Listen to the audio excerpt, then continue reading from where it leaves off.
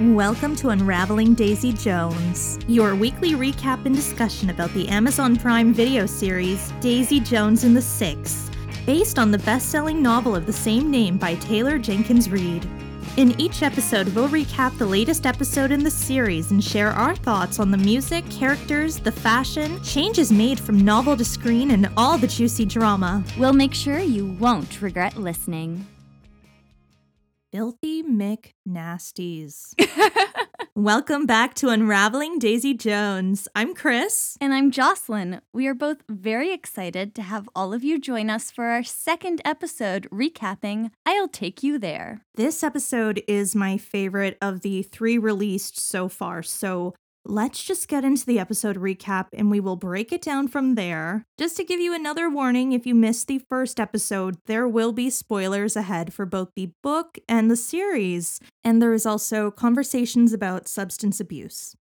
The episode begins with a clip of Teddy Price talking on the Merv Griffin show in 1982 about not planning on being a father to the rock stars. He just wanted to make records. What's important to note here is it's the first time we're watching an interview that isn't being conducted in the same time frame as the interviews 20 years into the future in 1997. This will be important later on. Am I allowed to say this because I don't want to spoil it, but I genuinely never made the connection reading the book that Teddy's interviews must have been older. And I really liked it a lot, that it was a nice, obvious cue. I think it went over my head while reading, as most things often do.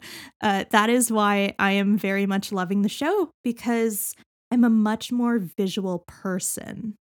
The Dunn brothers and Camilla show up at Rod Ray's apartment, requesting housing, gigs, money to help them get by, and a sit-down with Teddy Price. "Are you fucking idiots?" Rod Ray's asks. It's clear they don't understand how any of this works. Rod gets them a show at a venue on the Sunset Strip called Filthy McNastys. The band all agree that they should give Karen a call, having enjoyed her sound with the Winters. It's made clear that Graham has already fallen head over heels for her. Karen asks to speak to Camilla, questioning her if the guys are worth it, to which she responds with, "I wouldn't be here if they weren't." Karen packs her bags and joins the band in California. The episode then brings us to a scene taking place elsewhere in California, with Simone entering her home and being surprised to see Daisy cooking in her kitchen, considering she definitely doesn't live with Simone, and let herself inside. Daisy tells Simone that she couldn't live at home anymore and promises to cook every day and pay half of the rent if Simone lets her be a roommate, to which she agrees. Now, this is a moment that is very different from the book, but I really loved it.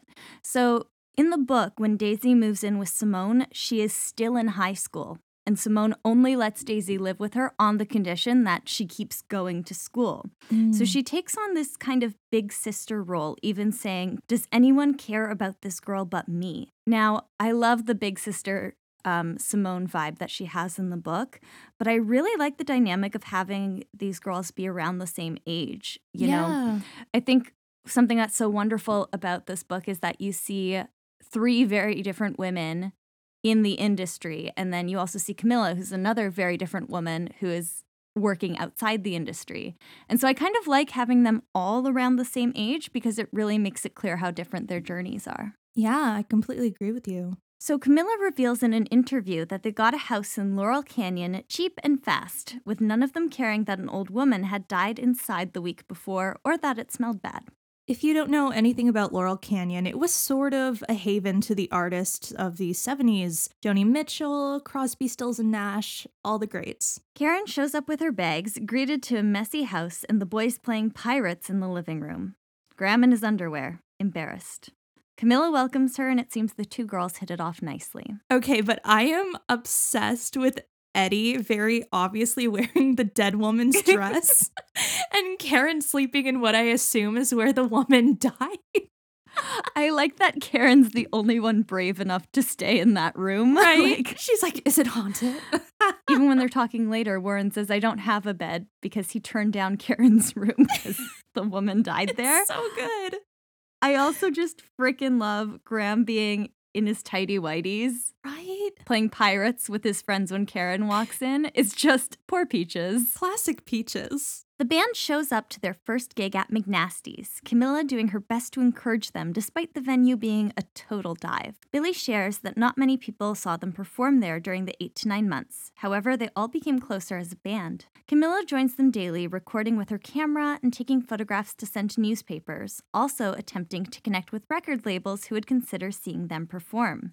The group sits in a diner, counting what they've earned, making barely enough to cover the rent. Warren wonders if they should have just followed Chuck's footsteps and become dentists. Camilla questions if they think she should also just give up because she hasn't received any responses to her photography as a way of motivating them into disagreeing with her. Karen brings forward the idea of changing the name from the Dunn brothers to something else, considering only 2 members are Dunns and she's nobody's brother. Karen suggests the 6. Although there are only 5 of them in the band itself, Camilla is an honorary member. Daisy walks past the band while her shift is ending at the diner, and Billy turns to glance just as Camilla wraps a hand around his arm. Ooh, the soul mageism. There's a lot happening in this scene. So going in with another book difference, this residency at Filthy McNastys isn't mentioned in the book. It's kind of a series of nameless gigs as they try to get their record deal. And as I mentioned in the last episode, Camilla does not join the band until they get their record deal. That being said, I think this is probably my favorite change so far in the series, is having her come with them and being a central part of the band. She is working her ass off throughout this episode to help her partner and their friends, and I love how Karen is the one to suggest naming them the 6, despite the fact that there are 5 of them. She recognizes the other woman's dedication and lifts her up. So, Karen, I love you. This is also a scene where you start to see Billy's relationship with alcohol take a turn, and it's kind of subtle, but as they're discussing their struggles, we see him pour a large amount of booze into a coffee mug when Camilla isn't looking. Again, it's just 2 seconds on the screen, but it sets up what is going to happen in the episode later and what the next few months of Billy's life is going to begin to look like. I thought this was a really clever move on the writer's part because the thing about addiction is that it doesn't always just start and snowball into something huge. Like maybe other people recognize it more in other people when it is a big thing. But I like that they're already starting to kind of like lay down roots of the fact that he was turning to alcohol when he was struggling artistically. Yes, and we'll see it in the next scene where he is working on a song. He's getting frustrated. He finishes off a glass of something, goes to pour himself another one, and Camilla's like, no, come back. You know, like she's starting to pick up the pattern a bit. Yep. Daisy heads to the Troubadour where Simone is performing and later introduces her friend. While Daisy performs, Teddy listens in and is impressed. He gives her his card following the performance and tells her that with his help, she can become something. Daisy tells him that she doesn't need his help shaping her music and leaves. Again, I'm interrupting because there is a change here from the book. In the book, Daisy doesn't really play hard to get with Teddy. She kind of automatically starts working with him. But while working with him, she's very stubborn to protecting her music and her words. So her playing hard to get with him, I really don't mind as a change because you're still seeing who this character is. You're seeing her show that she is doing this for herself and not for anyone else. During the evening, Graham is parked outside a convenience store waiting for Billy while Teddy Price walks in. Billy approaches him, and while he doesn't make a great first impression, he eventually convinces Teddy, who gives him the chance to play for him. This is again, a little difference. In the book, Teddy finds them while they're playing one of their shitty gigs and gives them the record deal. But I really, really liked this scene, especially because we got to have that moment between the 2 brothers, which I feel as the band is getting bigger, we're not seeing as much of. So I love them having that moment in the car with Teddy's card, like as Teddy's driving away. So cute. I love it. At the studio, they introduce themselves as the 6 and play a new song. In the interview, Teddy confesses that he was blown away. Teddy gets busy with the Six's album recording before planning a tour. Billy speaks of having enough money following the tour and album release to buy his own place with Camilla in the hills or on the beach, but she tells him that she is pregnant. She voices her fear and shame of not having a conversation prior about what he wanted out of life. Billy tells her that he knows what they should do, and the two get married that night. At the wedding, Graham questions Billy following a phone call with their mom about why he didn't tell her that he was going to be a dad. It suddenly hits him as reality sinks in and he pours himself a drink. This whole scene made me so emotional, and it's not even like the sad part of the episode. I felt so bad for her, but also love the wedding scene. The interviewer asks, "What do you remember about the tour?" Billy dismisses the question, saying, "It was a long time ago." Meanwhile, Camilla says, she remembers everything. While she is back in their home pregnant, Billy is drinking, doing drugs, sleeping around, and eventually stops answering her phone calls. When Karen refuses to answer where Billy is, Camilla takes matters into her own hands and goes to the motel the band is staying at. While there, she finds Billy hooking up with two girls in the band's van. After trying to smack some sense into Billy, she tells him that she doesn't care what he does, but after the baby comes, he better show up for her. I actually found this whole sequence very accurate to the book, and honestly, it was even better seeing it the way that they presented it in the TV show. I love that we still had the last-minute wedding. They kept the detail of Warren messing up the photograph because he's too high to take a picture. And again, Sebastian as Warren, I love you. Genius. But we see Billy's relationship with alcohol take a very dangerous turn. And I thought the episode did a brilliant job showcasing this time in his life. It shows us enough, but nothing too terribly graphic. But it is still really hard to watch. I do appreciate how the writers chose not to glamorize what Billy is up to, out on tour with the booze, the drugs, and the girls. I feel like so many things set in this era, it would have been easy to glamorize it as like the rock star life, but the book doesn't. The show stays true to the source material, making sure we all know how awful and uncomfortable and dangerous and sad this all is. The only big change within this part is when Camilla asks him, "Do you think there is a woman alive who is better than what you have?" Which, it is an iconic line. It's one of my favorite lines in the book. But I really liked what happened in the script of the TV series when she's confronting him. Again, it's still that same emotion, that same passion. And yeah, so I really can't complain. I really loved how she, grabbed him by the shirt collar and told him to get his shit together because someone had to. Well, two things for me. I love that Camilla shoves Eddie and targets him over Graham for keeping Billy's dirty little secret. It shows that they have a deeper connection. I also really, really believe that the line you mentioned will appear in a future episode when we finally get sparks flying between Billy and Daisy. It's such a big, iconic line, and if the writers are trying to push the Daisy-Camilla-Billy plot, they'll likely use it towards a situation involving Daisy. That's what I'm thinking.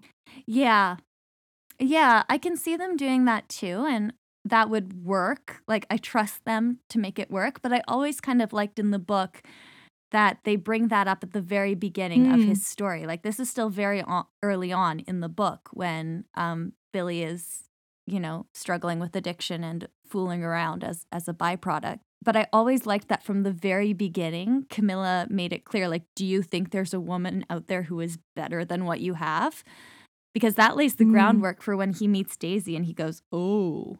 Because the whole time, like, I don't know, in the book I always got that, like, Billy never thought that one woman was better than the other. He thought they were both just awesome, which they are.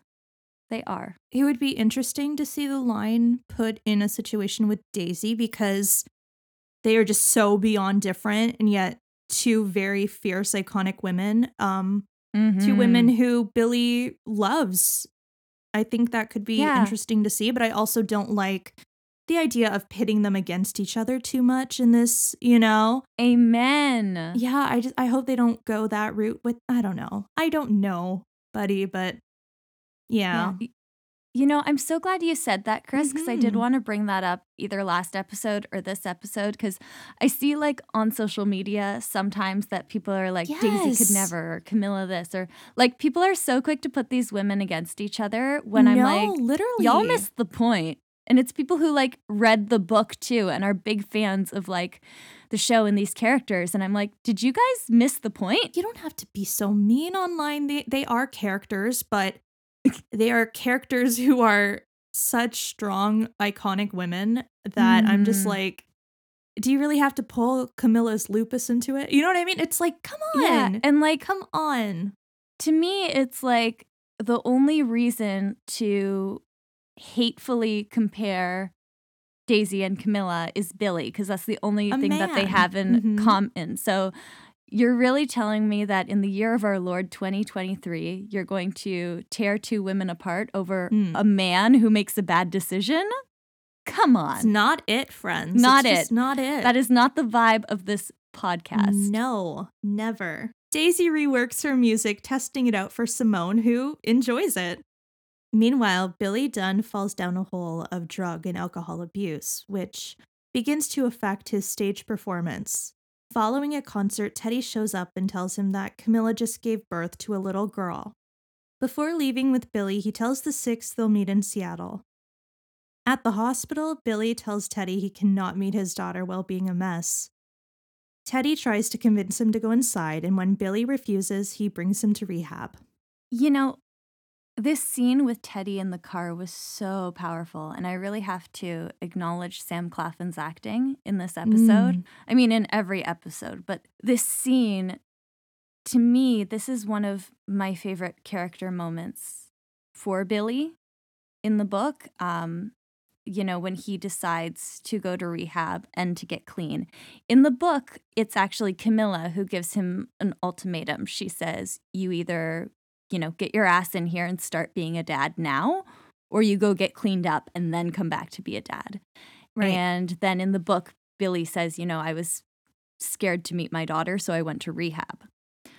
So this has changed, obviously, in the story. And again, this is a change I like. I'm not upset about it. I like that, you know, Billy hits rock bottom and has that realization that he's hit rock bottom himself. And so when he's standing there with Teddy, he gets back in the car and he knows he can't meet his daughter. And then Teddy says, well, there's someone where else we got to go. Like, I think it was really powerful for Billy to have that moment on his own. Yeah, and Tom Wright as Teddy is just phenomenal in this scene. Phenomenal in all of it, but this scene in particular is just, it's a standout for me for his acting. I think they also flash back here to the beginning of the episode when he's in the interview, and I thought that was really, really well done editing-wise. Yeah, when he's like, I didn't plan to, but he kind of like ended up being their father figure. And it's like, well, Teddy, you shouldn't have picked a band full of people with daddy issues. Someone had to. Someone had to. Someone had to be a father around here. Daisy leaves a recording of her new song at Teddy's doorstep. The scene flashing to Camilla alone with her newborn daughter Julia at the hospital. Billy tells the interviewer that it was the same old rock and roll story, and the interviewer notes that it was just the start for him. Which I liked. I really liked because it was. Okay. Wow. There's a lot to unpack here. First of all, it breaks my heart that Camilla's mother doesn't show up at the hospital, which logistically, I suppose she wouldn't be able to. But in the book, if I recall correctly, that her mom was with her. Yes. In the book, her mom makes it there. So she's not alone. Which, like, yeah, I get that they did it for dramatic effect for that scene where she's holding her daughter and there's, like, tears on her cheeks. Yeah. But, you know, like, if you're heavily pregnant and you tell your mom, yeah, my husband's a cheating jerk and I might have to do this alone. Like, my mom would be walking. If she had to walk from Pittsburgh to LA, she would. Well, spoiler for the next episode, her mother is there. So she she probably did drive down and arrive like not long after the baby was born. Yeah. She I'm sure that she was there as soon as she could be.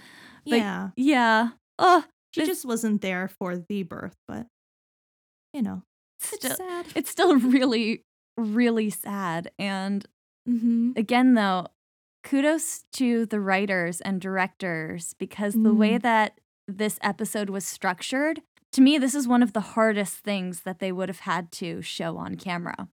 Yeah. It's a really, really well-written, well-directed episode. I said this last episode, I didn't get too far into it, but again, like, I have so much faith in the writing team and the directing team and the producing team behind this. And every episode I see, every teaser I see, even hearing the songs, like, my trust just doubles every time. And their marketing team, like their marketing team is killing it. Everywhere. They are everywhere. I mean, every night. Okay. Every night I watch TLC, right? Because it's like reruns of like the worst shows ever, but I'm addicted. And every single commercial break, there's at least 3 Daisy Jones commercials, and they are all different. There's not one that's a replica of the other. They are all different. They're so wise. You guys are so smart out there. So brilliant. We got some Dunn Brothers / the Six originals in this episode. We got to see them do a lot more performing and singing, and we got to see Daisy writing some more tunes. Yeah, we got a lot of really great songs, and thankfully the team behind the show put all of those on Spotify. So right? Obviously they aren't on the Aurora album that came out. So it's great that we still get to have these. Do you have any favorite songs from this episode? Yeah, I mean, I feel like this is a really obvious answer, but Look Me in the Eye. I love it. To me, it's that very blue collar rock and roll that we kind of start hearing in this decade. Yeah, like Springsteen. Yeah, it's something like maybe a little grittier than Springsteen, but like absolutely, it's very much of Springsteen's genre of that working class kind of rock. And yeah, it's the kind of song you want to hear when you're having a beer after work. There is something about Silver Nail, which is the song that they end up playing for Teddy to get their kind of deal with him. And I genuinely can't tell you what it is, but every single time I have heard that song, I have burst into tears. Like, I couldn't quote you a lyric from it, and I couldn't...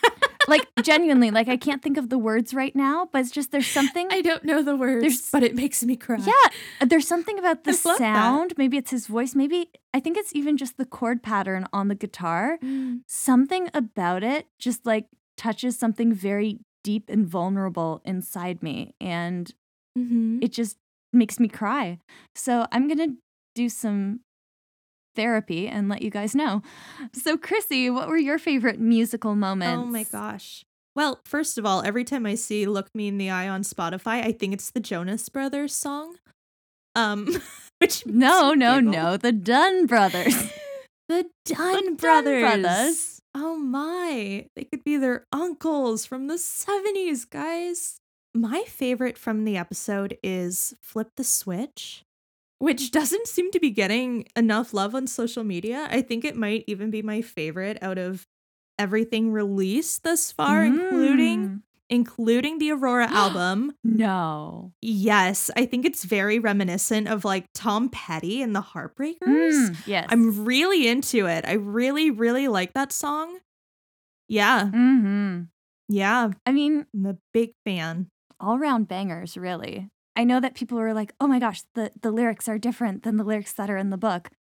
You know, I don't really care that much because the sound, like the vibe, I don't know how to explain it other than just the way that sound hits your ears is what I imagined it to sound like. You know what I mean? Yeah, I mean, people have been way too critical about a lot of the music being changed, saying it sounds too modern. I don't get that at all from their songs. I think they sound very much in that time period of the 70s. That's kind of what's great about it is that it's modern 70s music. Like, you know what I mean?